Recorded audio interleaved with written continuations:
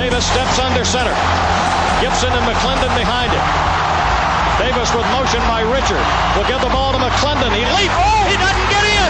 He fumbled the football. Carolina holds. The game is over. And Carolina has won the game. Finley to throw. Over the middle, intercepted. Wolford again. Wolford the other way. At the 30, the 40. Wolford to midfield. Miles Wolford with the pick. The Heels on the doorstep of an enormous victory. Left side of the line. Hood standing to Williams' right.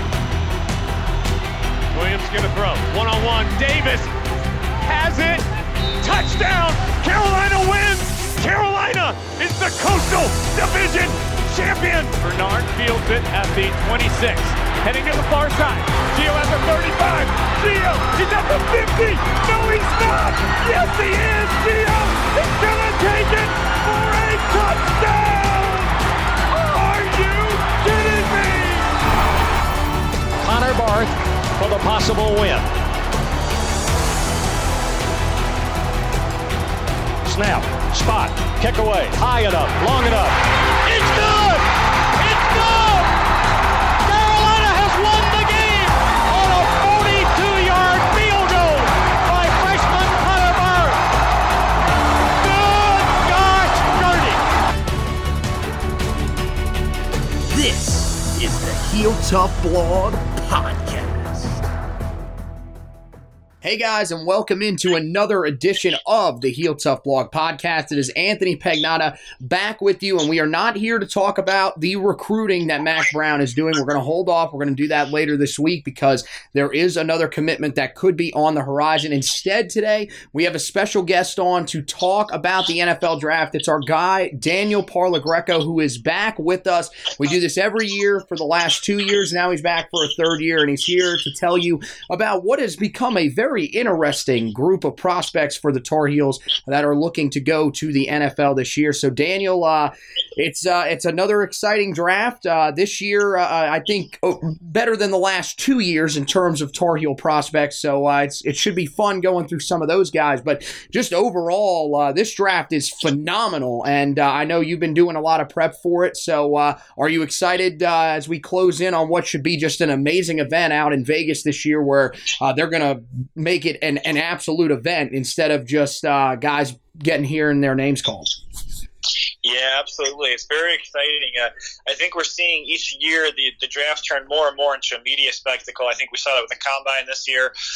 It's really turning into such an event where it's geared to entertaining the fans, the average fans. And I think we're going to see that this year. We have a lot of really, really good prospects, though. We don't want the media side of things to take away from the actual the football players that are going to be playing footballs on Sunday coming up here in September. Well, the Tar Heels will not have anybody that'll hear their name called on night one, so it's pretty much almost certain, unless one of the guys decides to go out to Vegas just to have their name called on day 2 or day 3, that we won't see any of them up there on stage. But there still are a couple of interesting prospects, and I think when you talk about the Tar Heel guys in particular, the one that's really gained a lot of steam, especially since the Senior Bowl, is Jason Strowbridge. When you look at him as a prospect, first, what kind of player is he? And second, do you think that the Senior Bowl and how well he performed has helped his draft stock and potentially made him a guy that that once we thought was a day 3 pick for sure is now possibly on the cusp of going day 2? Yeah, I think obviously his combine, not his combine, I'm sorry, his Senior Bowl week has really, really helped him. I think what you're looking at with Strowbridge is he's a guy that's versatile. I think versatility is the name of the game with him. Whether you're playing an odd or an even front, he can play on your defensive line, a guy that can play inside, outside. I think at the combine he measured 6'4", 275, good length. So I think he's a guy that's he's in the day 2 mix. I don't have him quite there. I think he's going to probably be early day 3.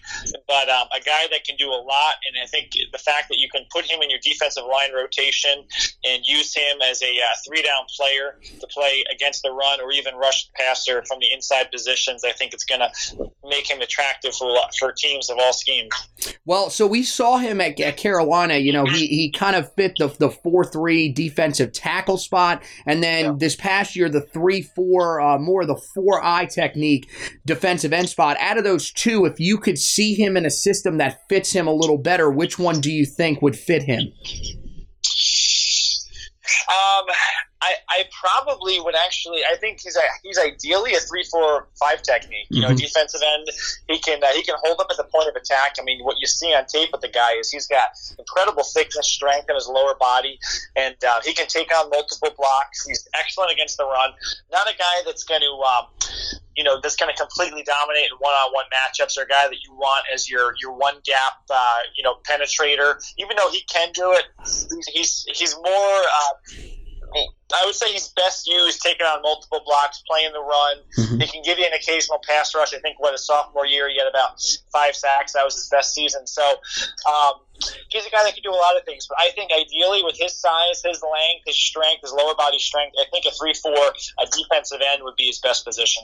Yeah, I agree with you. I thought this past year in Jay Bateman's system, he looked a lot more effective, really looked like he was more comfortable with everything that was going on, being matched up and having inside leverage against a tackle and some outside leverage against the guard, as opposed to really lining up head on against some guards and centers his first couple of years on campus. So you move from him, you move on to the offensive tackle side, and you go to a guy that came into Carolina as a tight end, and really the athleticism has stuck for him, but he has really turned into just a great pass protector, and he's the son of a coach that's currently in the league, actually a Super Bowl winning head coach in Andy Heck. So Charlie Heck's a guy that I think a lot of people look at and say he'll probably end up somewhere.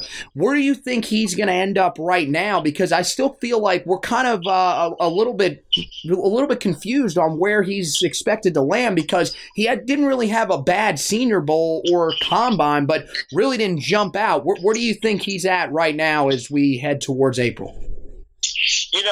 A guy that I like quite a bit. I watched quite a few games of him, and like you said, he's not a guy that you're hearing a lot of.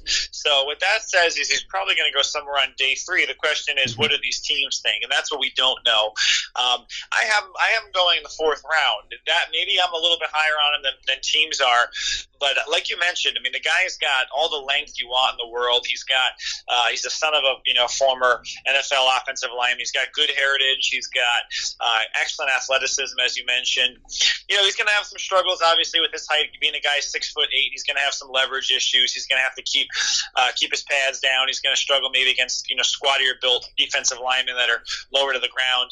But I think the developmental upside is there. You don't see a lot of bad reps on tape when you watch him. He's not a guy that's going to get you killed, despite the fact that he's he's still learning the position. But even the fact that he's learned the position, he's been a 3-year starter there for the Tar Heels. He's played mostly on the right side, but we saw him play a little bit on the left side as well. So I think there's some developmental upside there. I think he's got the ability to be a potential starter, in a year or two with NFL coaching. Yeah, I think you're right. I think that a really good fit for him, I think, would actually be in Kansas City, where he could kind of develop there. But when you look at him as as a guy that's an athletic offensive tackle, how important is that in what teams are wanting to do? I look at a team, especially here in the Charlotte area, the Carolina Panthers, who have just such an athletic weapon out of the backfield in Christian McCaffrey. How important is it now in the way that these offenses are built, these spread offenses are built, to have those athletic offensive tackles, and what can a guy that can pull the way that Charlie Heck can do on some of the run blocking that we've seen? How important is that, and how likely is it that an NFL team will look at that and see that as something that can propel him up boards? Absolutely. I think we're seeing the transition every year for NFL linemen getting more and more athletic. You're seeing leaner built offensive linemen, a guy like Heck, that can get out in space. He's got the length to make second level contact and get out in front of screens there. And I think we're seeing shorter dropbacks. We're seeing the ball getting out quicker. I think all these things are a positive thing for Heck. And I think he's got all the traits you want. Like I mentioned, he's got the length, he's got the athleticism, he's got the good feet. Does he maybe need to get a little bit stronger? Possibly. He can stand there and put a little bit more weight on his frame. But his biggest issue, like I mentioned, with his height is he's going to have some leverage concerns. Dealing with NFL squad year built guys, but I think he's a perfect fit for today's NFL. I think he can play left side, right side, wherever you ask him. He's done it, and he's only going to get better. So we'll finish up by talking about Myles Dorn, who I think is an interesting prospect. A lot of people, I think, are going to start to become infatuated with those guys that can kind of do a lot of different things for you. Isaiah Simmons is the guy that everybody's talking about, and I'm not trying to compare Myles Dorn to him by any stretch of the imagination, but he's a guy that can do a lot of different things. He can play in the box for you. He's pretty much shown as of last year that he can cover in space if he needs to, even handle playing against some of those slot receivers. He really had no choice a year ago, but didn't get the invite to the combine. Do you think that ends up hurting his stock and maybe drops him out of a day 3 selection as we thought maybe he would be late in the season and after he went to the East-West Shrine game? Or do you think that he ends up holding on to a day 3 spot and stays out of that undrafted group? Yeah, it's hard to say. I mean, we've seen guys in the past that have knock-on combine invites get drafted, so we just don't know. I think he's obviously in that mix somewhere. I think, like you mentioned, he should get drafted based on the film I saw. A guy that can do a lot of different things. He can play, like you mentioned, the back half of this season. He played a lot of different roles. He played even almost as like a cornerback. He can do those things for you. Not probably something that you want him to do. You probably want him playing closer to box. He uses that short area quickness to quickly diagnose and reach the ball carrier. A guy that really sees things, has a good sense of things, good field vision, good awareness, anticipation ability, trust his eyes. You see some ball skills there too. So he's got some ability. As you see, he's a guy that's mentally alert. He's always quick to react to things, very little hesitation. I think he deserves to get drafted. He's got nice size. He's got some nice versatility. Started 4 years. There's certainly traits to work with Dorn. Yeah, and you talk about good bloodlines. His dad, Torin Dorn, of course, had a successful career in the NFL with the San Diego Chargers. So there are a couple guys that have been there, done that for a while for the Tar Heels, and now hopefully they'll end up hearing their names called in this year's NFL draft. So, hey, Daniel, thank you so much, man. As always, we love having you on, and you do some great work. Where can people find your draft guide for this year, a loaded one where, as you told me, you went through 320 prospects, and it's something that people definitely will want to grab. So where can they grab it at? Yeah, absolutely. The best place to grab it is Amazon. You just type in DTP Draft Guide 2020 Guide. You'll find it there on Amazon. And like you mentioned, this is the most in-depth one I've done, the most amount of players I've done, by far the most amount of pages I've done. My reports are more in-depth than I've ever done before. And always come connect with me on Twitter. That's where I'm the most active social media. My Twitter handle is DTP Draft Scout. You come find me on Twitter, and I'd love to connect, talk to you, answer any questions you have, and just talk to draft or anything else you want to talk about. Well, I'll definitely be picking up my copy and getting ready for the NFL draft here. We are closing in. It'll be at the end of April, so still a little bit of time to get prepared. But make sure you guys pick up your copy today. So, hey, Daniel, thanks for stopping by with us, man. Always great talking to you. Love that you're able to come on this time every year and then just give us a look at our guys. And we hope to do it next year, and there should be some really exciting guys next year. Guys like Daz Newsome, De'Ami Brown, even maybe Michael Carter and Javonte Williams, along with so many others. So it's only going to get better from here on out with Tar Heel football, especially with everything that Mack Brown's doing. So thanks once again, man, and we'll talk to you down the line. Absolutely. Take care, guys. All right. All right, so that is Daniel Parlagreco stopping by with us. Of course, as we mentioned, we've had Daniel on for each of the past 2 years. This is his third year back, and he does such a great job. Again, you can pick that up anywhere. I know Amazon's the best place to get it, but if you can't find it, make sure that you head to his social media page, DTP Draft Scout, and he'll make sure he gets a copy to you. So we want to thank him for stopping by with us. Of course, we encourage you guys to head to the website, HeelToughBlog.com. We'll have all the NFL draft coverage there for the Tar Heel guys. But right now, a lot of recruiting stuff on the website. You can go back, read the Drake May commitment article, what he'll bring to the table when he arrives at Carolina. You can go back, also read Kobe Paysauer's commitment article from Saturday.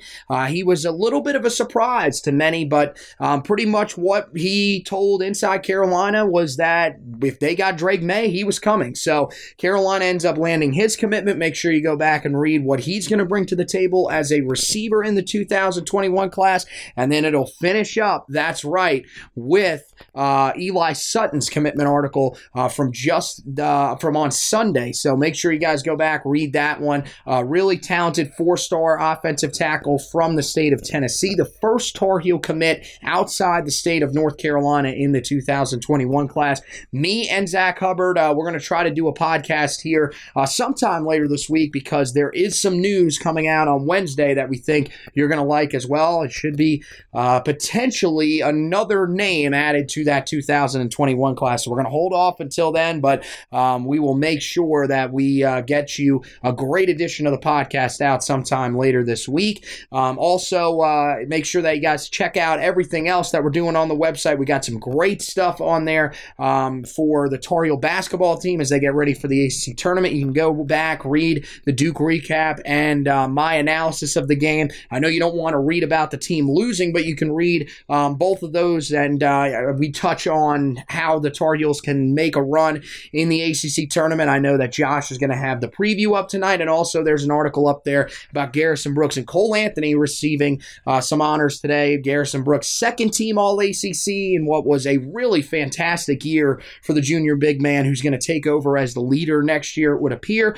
And Cole Anthony, third team All-ACC, despite a year that many considered as a disappointment. But if you go and look at the stats, it was a lot better than I think a lot of people realize. So make sure you guys go and check that out. And then, of course, we encourage you rate, review, and subscribe to this podcast so you don't miss any episode. You won't miss that episode that we have coming up later this week. And, of course, we've also got you ready for spring ball. Me and Josh are going to be back to bring you all of the big-time headlines for spring practice. We're going to also talk about some of the great battles that will be going on in camp, and we will even talk a little bit about Sam Howell and his push to try to give Carolina their first Heisman. So there's a ton coming up. Make sure you don't miss out on that. Head over to wherever you listen to this podcast and make sure you subscribe. So once again, want to thank Daniel Parlagreco for stopping by. I want to thank you guys for listening, and as always, go Tar Heels!